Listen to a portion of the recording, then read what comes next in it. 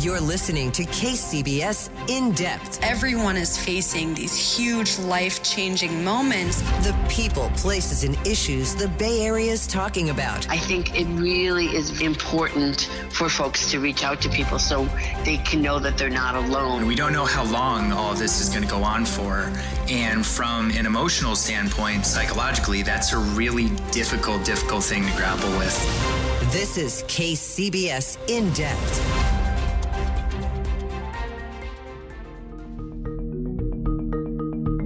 The news this past Tuesday of former police officer Derek Chauvin's conviction in the murder trial of George Floyd was met by advocates for police reform with celebration, including here in the Bay Area.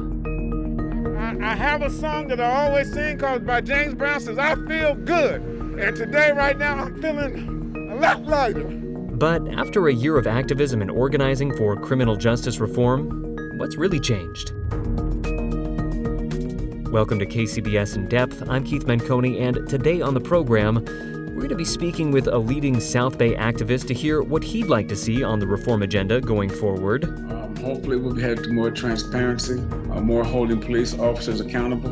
And then in the second half, with so many wondering just how long this reform moment will last, we'll turn to history for some answers. These times when change happen are often brief, so you want to get as much accomplished as possible.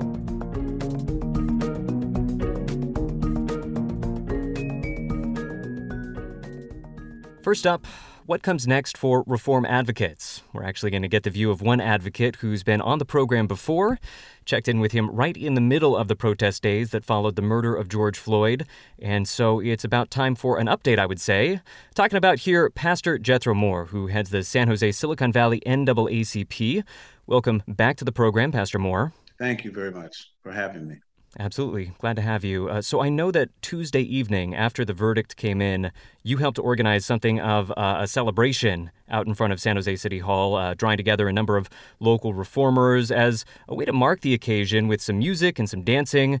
But definitely striking to me, this was a celebration that included quite a few tears as well, coming from family members who feel that their loved ones have still yet to receive justice. So to start things off, hoping to get your view on what that night was all about. What were you celebrating? And on the other hand, what were you hoping to highlight about the work still left to be done? We were celebrating a milestone in policing for me and for the community. We were taking our breath back, I guess you will say. Even the band hadn't played in a year, so we've all been separated and locked up for a year. We're all itching to get back together. And to see that police officers were finally, this police officer was charged and found guilty was a sigh of relief. We didn't know if our family and friends across this nation and across this world would be out at the night, upset, the young kids taken to the streets, more arrests, more anarchy. And we were celebrating the fact that police officers came forward for me and they testified against a bad officer. We were celebrating for this lady in New York who won her reinstatement and back pay for stopping a fellow officer from possibly choking a man to death, being handcuffed. We're celebrating her victory, and the fact is that she was made right and whole as well. We want police in our community, but what that looked like is not what it is today. And that's the problem. And police should understand is we understand they do too much, and we want to take some of what they do away from them. We don't think they should be doing mental health calls. We don't think they should be rooting out homeless people. There are just certain fields that we do not feel, even say traffic stops. There are certain fields we do not feel they should no longer have to do. And they can focus on, if you want to say real crime or real important issues. And finally, a Black family got justice, but that's just was the start of justice. So someplace I read, you have to celebrate the small victories when you have them. Yeah. Speaking right now to Pastor Jethro Moore, who once again heads the San Jose Silicon Valley NAACP, and we should also mention he is a commissioner for the California State Board for Peace Officers Standards and Training, which helps set standards for police officers in California. So fair to say that you are quite familiar with the various reform debates in policing that have been playing out. And there's been quite a few of them over this past year. I want to discuss that next. I know you've been talking a lot about decertification, this notion that certain kinds of police misconduct should lead to officers losing their badge. California lawmakers are taking up a decertification bill once again this year. Tell us why you see that as an important step. Well, decertification is another way to keep a bad police officer from slipping through the hoops and staying on the police department. Sometimes when they mess up, we'll say, or not to achieve, or they think something's coming after them, you'll see them take a lateral to another department. And another department, there are some things set up to test and look for these things, but overall, the police officer is able to get by and keep his license to practice policing. If a lawyer can be disbarred for bad practices in law, how come a police officer can't be decertified for his bad practices? How come he's not held responsibility? That gets us on to all other stuff with this arbitrator. Even when we do have good police chiefs that try to get rid of bad officers, they then show up with the union with an arbitrator that puts him back in, even though this has happened. And he said he's done some grave things. And they know, even as we look at the case of Minnesota, he had 18 infractions, 18 complaints. So there were some issues. There were warning signs, but because of maybe the union and other things, he was able to stay in policing. Yeah, I think the opposition would say the devil is in the details there. I think law enforcement organizations making the case that the legislation as it's been presented so far sets the standard too low for when officers should lose their badges, and essentially arguing that if that were put in place, officers would feel that they could get fired for anything and they'd become ineffective because they'd always be looking over their backs, trying to, taking a step back in many situations, worried that this could get them in trouble. What do you say to that concern? If their intent is good, I don't think that that intent would come out, if they were trying to do the right thing. And then I think that would reflect after repeatedly having mistakes in a similar area, or the similar complaint of use of force or bad language, or pulling people over, cursing people out. With all the video cameras, you have it now to show it, so the camera protects them as well as it protects the citizen. So that I'm kind of, I stay away from that, but that's just an excuse. And we wouldn't be having to push for this decertification of this process if the union would actively done something to correct the problems instead of being part of the problems themselves, and so, and that's not what policing should be about. If you look at Roberts Peel's 9 principles of policing, that is not what police are. Police are the only ones in the community polices itself. The police are the only ones in uniforms that get paid to police us. So we have to learn how to talk people down and not be the ones that escalate the situation. Yeah. Want to discuss with you one of the perhaps snags in this reform effort that has been coming up over the last maybe 6 months or so, and that is the very stark rise in violent crime and murders in a number of cities around the country. In Oakland in particular, I know that it's given a panel that's been given the task of coming up with reform items. It's given some members on that panel a certain amount of pause, reconsidering whether or not taking money away from police is appropriate given this surge in violent crime. What do you make of those concerns right now, and how can they be addressed while keeping this reform energy going? Well, I think, again, most of these murders, and I don't know what type of murders or why the murder happened. It's a terrible thing, right? But the police isn't there when the murder happens. So what having another cop is not going to stop it from happening necessarily. It's not going to, it might deter some armed robbery or something. But when you say murder, I look at it as different. And again, I think mental health services, what this country does not want to deal with, is definitely needed. The way we allow people to have guns is definitely needs to be looked at. I don't want to take I'm a Second Amendment right believer. I am a gun owner, but at the same time, there should be training and teaching, and we need to check who has these guns, has these weapons. So that doesn't have to be coming from a policing standpoint. And in these communities where we have these high murders, again, let's look and see what services aren't happening. As an example of this, in San Jose, we had a lot of kids that were getting arrested in the 95122 area. So we learned to look to see what's going on in this particular area. and take away and put more resources in that area to help the community deal with crimes of petty theft and other things. And so that is how we could use it to refund it. But I just don't think that giving another policeman, giving another gun, or giving a bigger gun, or putting 6 cars, like I'll say, I don't know the specifics in what's going on in Oakland and the Chinatown, but that's a cultural mix of Black and Asians and Latinos. And I don't know, maybe they're having community meetings. But what I thought was interesting when you go through there, I didn't see nobody trying to bring, I'm not saying it's not happening, but bring those 3 cultures together to talk about how we can make our community more safer for each other, is by knowing each other and working with each other. Because cops will tell you the crimes are solved by the community and our information more than it's solved by great detective work, according to TV, right? Yeah.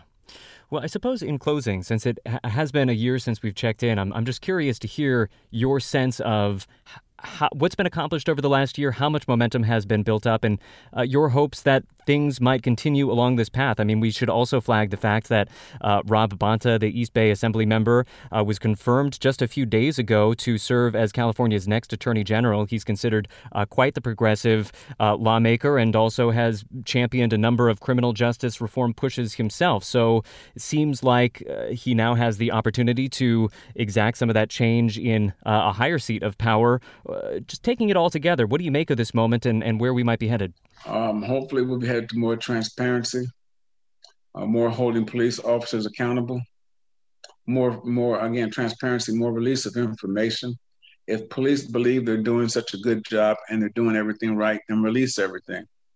We have oversight from the outside. Like I've often said, the military has civilian oversight. Police don't want civilian oversight. What are you afraid of?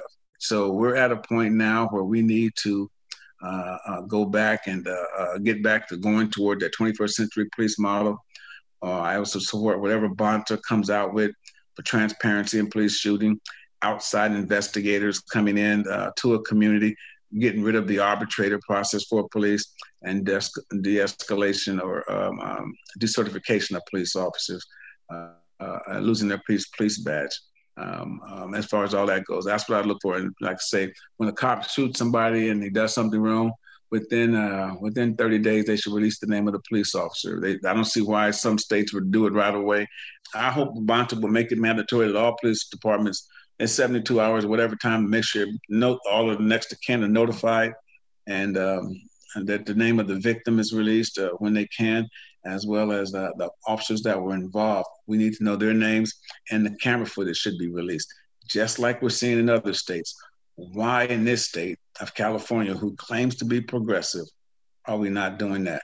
Very closing thought. I remember on Tuesday you were giving comments at a press conference. You said that you were feeling lighter after the verdict. Is that feeling still holding? Are you still feeling lighter? You know, and being a Black man, we feel light for a whole 32 hours, maybe 48 hours, I guess. And then before the announcement could get out, we got 2 more Black kids down by shooting the police. Yeah. You know, and so it's we dance and you still go home. For me, I go home and hug my sons, Jay-Z and Josiah, and give them a kiss and hold on my wife, and we just look, you know, what more we have to do to protect these young Black boys as I let them venture further and further away from the home, knowing that they're going to run up on a cop. And as my son is big, as tall as I am now, that they don't mistake him for some bad guy in a community, and instead of my son, or instead of just a good boy. So that comes all rushing back in when you see all the things that just happened. You know? So that's how I feel, you know. So I was great, and so I say you have to celebrate your victory when you get it. For me, because I have to go right back into the battlefield and experience more harm and more day. Like I said that day, each one of those families up here, I wasn't part of them. I don't know their families, but I feel their loss. You know, I feel their agony, and I feel their pain, and they just want answers. A day in court. Yeah, well, heartbreaking that so many families have to have those conversations and those feelings, and so just a reminder of the very complicated feelings that is coming out of this week. We have been speaking there once again to Pastor Jethro Moore, who heads the San Jose Silicon Valley NAACP. Thank you, Pastor Moore, for spending some time with us. Appreciate it. All right. Thank you for having me.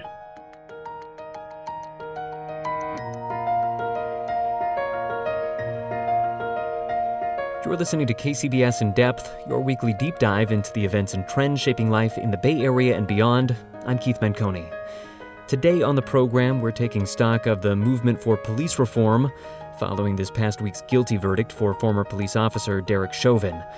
Up next, to try to get a sense of what this moment might mean going forward, we're going to take a look back and consider where this all fits into the broad history of the civil rights movement.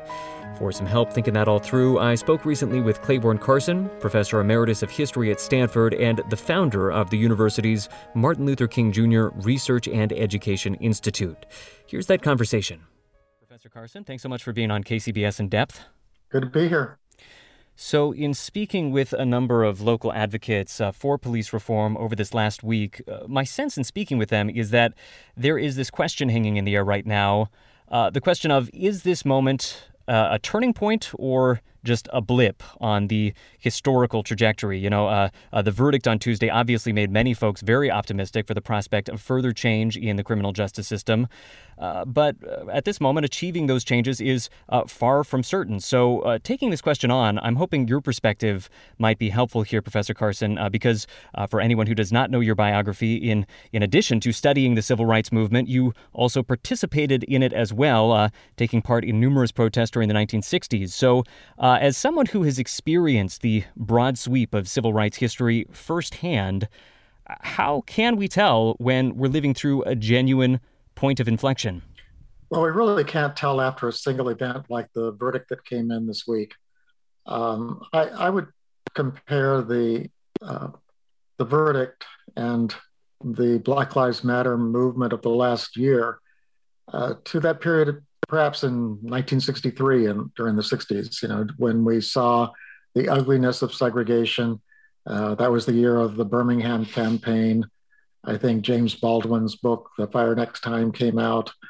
There were a lot of protests, not just at the March on Washington, which I attended, but also protests in many cities throughout the United States. So there was a sense that change was in the air, but we have to remember that it took a year after that for the passage of the 1964 Civil Rights Act, 2 years after that for the passage of the Voting Rights Act. So change, we'll see, whether this upsurge of interest and protests leads to concrete reforms. If this is simply a single verdict, it could simply represent the fact that there was a cell phone there and everyone got to see it. But in most cases, the police report that was filed would have been the end of the story. Mm. And I suspect that in many places that'll still be the end of the story because a lot of police activity does not take place videotaped by people other than police. And so I think we'll have to wait to see if there's real reform. To highlight the importance just for a second of that video recording of the killing of George Floyd, if we think back to the history of civil rights, those vivid images of brutality, whether of police brutality or of mob brutality, those were really catalytic moments throughout the history of civil rights. Tragically, these keep coming up again and again. So the incident with George Floyd can really be thought of as part of this long sweep of history in that way. Well, certainly seeing teenagers beaten by police and fire hosed in Birmingham, the ugliness of segregation should have been apparent to anyone, but it took photographers. It happened in a major city where the major newspapers around the world would get photographs of what was happening in Birmingham. But anyone who noticed anything would realize that even without those photographs, segregation was still bad 10 years earlier, in fact, probably even worse. And the conditions in a small town in Mississippi were probably much worse than in Birmingham, but no one was there to photograph how terrible the Jim Crow system was in the South. No one is there to photograph when the Freedom Riders come to Birmingham in 1961 and are beaten with the support, I guess, the blind eye of the police. They knew that the Freedom Riders were going to be beaten, and they conveniently stayed away until the beating was over, and then came in, and no one was arrested and prosecuted. So I think that it takes time before these incidents, even with respect to George Floyd, there have been other verdicts, as you well know, over the last 20 or 30 years that didn't go against the police, and therefore the reforms that were needed did not happen. And I think in this case, we are fortunate that there was a jury willing to convict. But again, the circumstances were so unique. We don't know if the next police killing will have that kind of evidence available. Speaking once again to Clayborne Carson, a professor emeritus of history at Stanford and the founder of the university's Martin Luther King Jr. Research and Education Institute. You mentioned a second ago a sense of similarity to the feeling that change was in the air back in 1963. And you also mentioned that, of course, what followed was two monumental pieces of legislation, the Civil Rights Act of 1964, the Voting Rights Act of 1965, and that has really reshaped the course of American history in the decades that followed. What would it be like? I mean, if we are drawing that parallel to 1963, do you have the sense that scale of change might be coming next? I think it could be if the pressure stays on and the political climate is right. I think we have an administration that is at least open to those kinds of reforms, just as the election of Lyndon Johnson in 1964 opened the door to major legislation. Although at the beginning of his term, no one would have expected Lyndon Johnson to be the civil rights president. And just as I don't think people expected Joe Biden to be a major reformer. And we also have to remember that these times when change happen are very short. And sometimes the legislation is not sufficient. It's drawn up, and it's usually a compromise among people who want greater reform and people who don't want any reform at all. And so we find that, for example, the 1964 Civil Rights Act did not cover voting rights. So therefore, the next year, they had to go back and correct that deficiency and make it a stronger law against voting discrimination. And I think we also have to remember that the period of reform of the mid-1960s was followed by a white backlash and the success of the Southern strategy. The movement of tens of millions of white voters, particularly in the South, from the Democratic Party to the Republican Party. And that changed American politics for the next 50 years. So we have to always remember that these times when change happen are often brief. So you want to get as much accomplished as possible and to make the change as dramatic as possible. But that depends on Congress. And as we know, one of the things that Lyndon Johnson had that Joe Biden doesn't have is he controlled both houses of Congress for 2 years.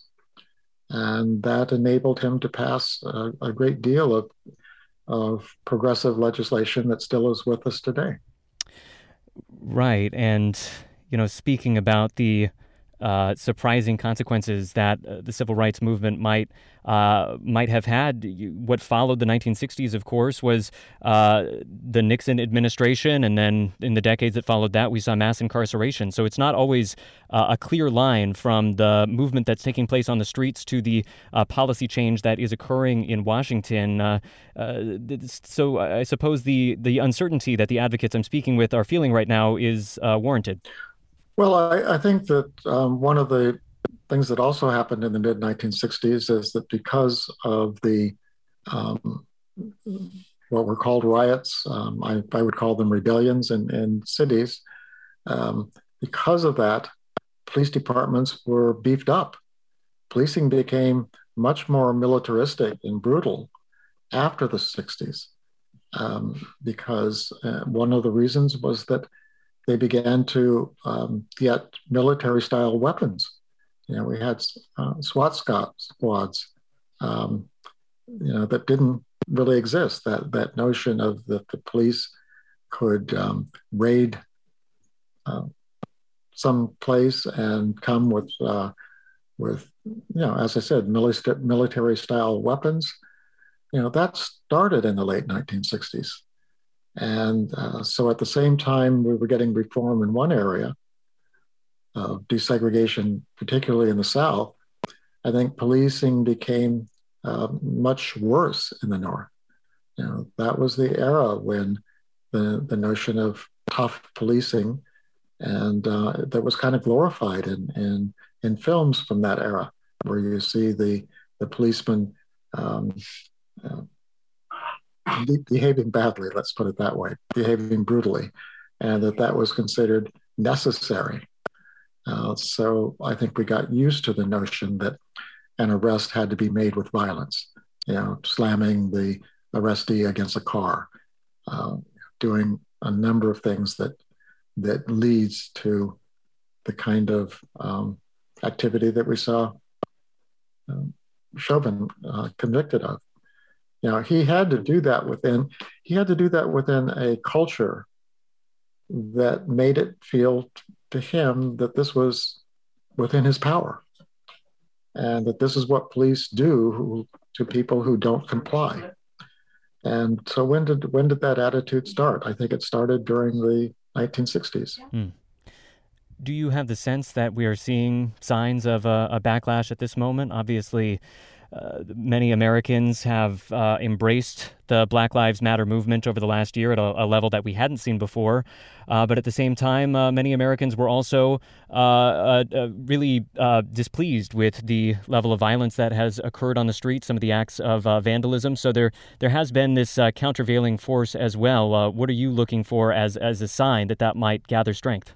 I don't think I see this a sign of the backlash as it was in the 1960s. I think that what might happen would be more of a political backlash in terms of, we see it already in terms of voter suppression, other kinds of ways of limiting the power to change society. And it'll take a while to decide whether that, say the results of the election were just a blip, and we go back to, the kind of electorate that elected Trump in the first place. We'll see. And I, as a historian, I kind of look at things over a long period of time, and kind of resist the notion that any significant change, particularly in America's racial policies, can take place within a short period of time. All right. Well, a bracing historical perspective that we just got right there. That, once again, was Clayborne Carson, a professor emeritus of history at Stanford and the founder of the university's Martin Luther King Jr. Research and Education Institute. Professor Carson, thanks once again. Thank you.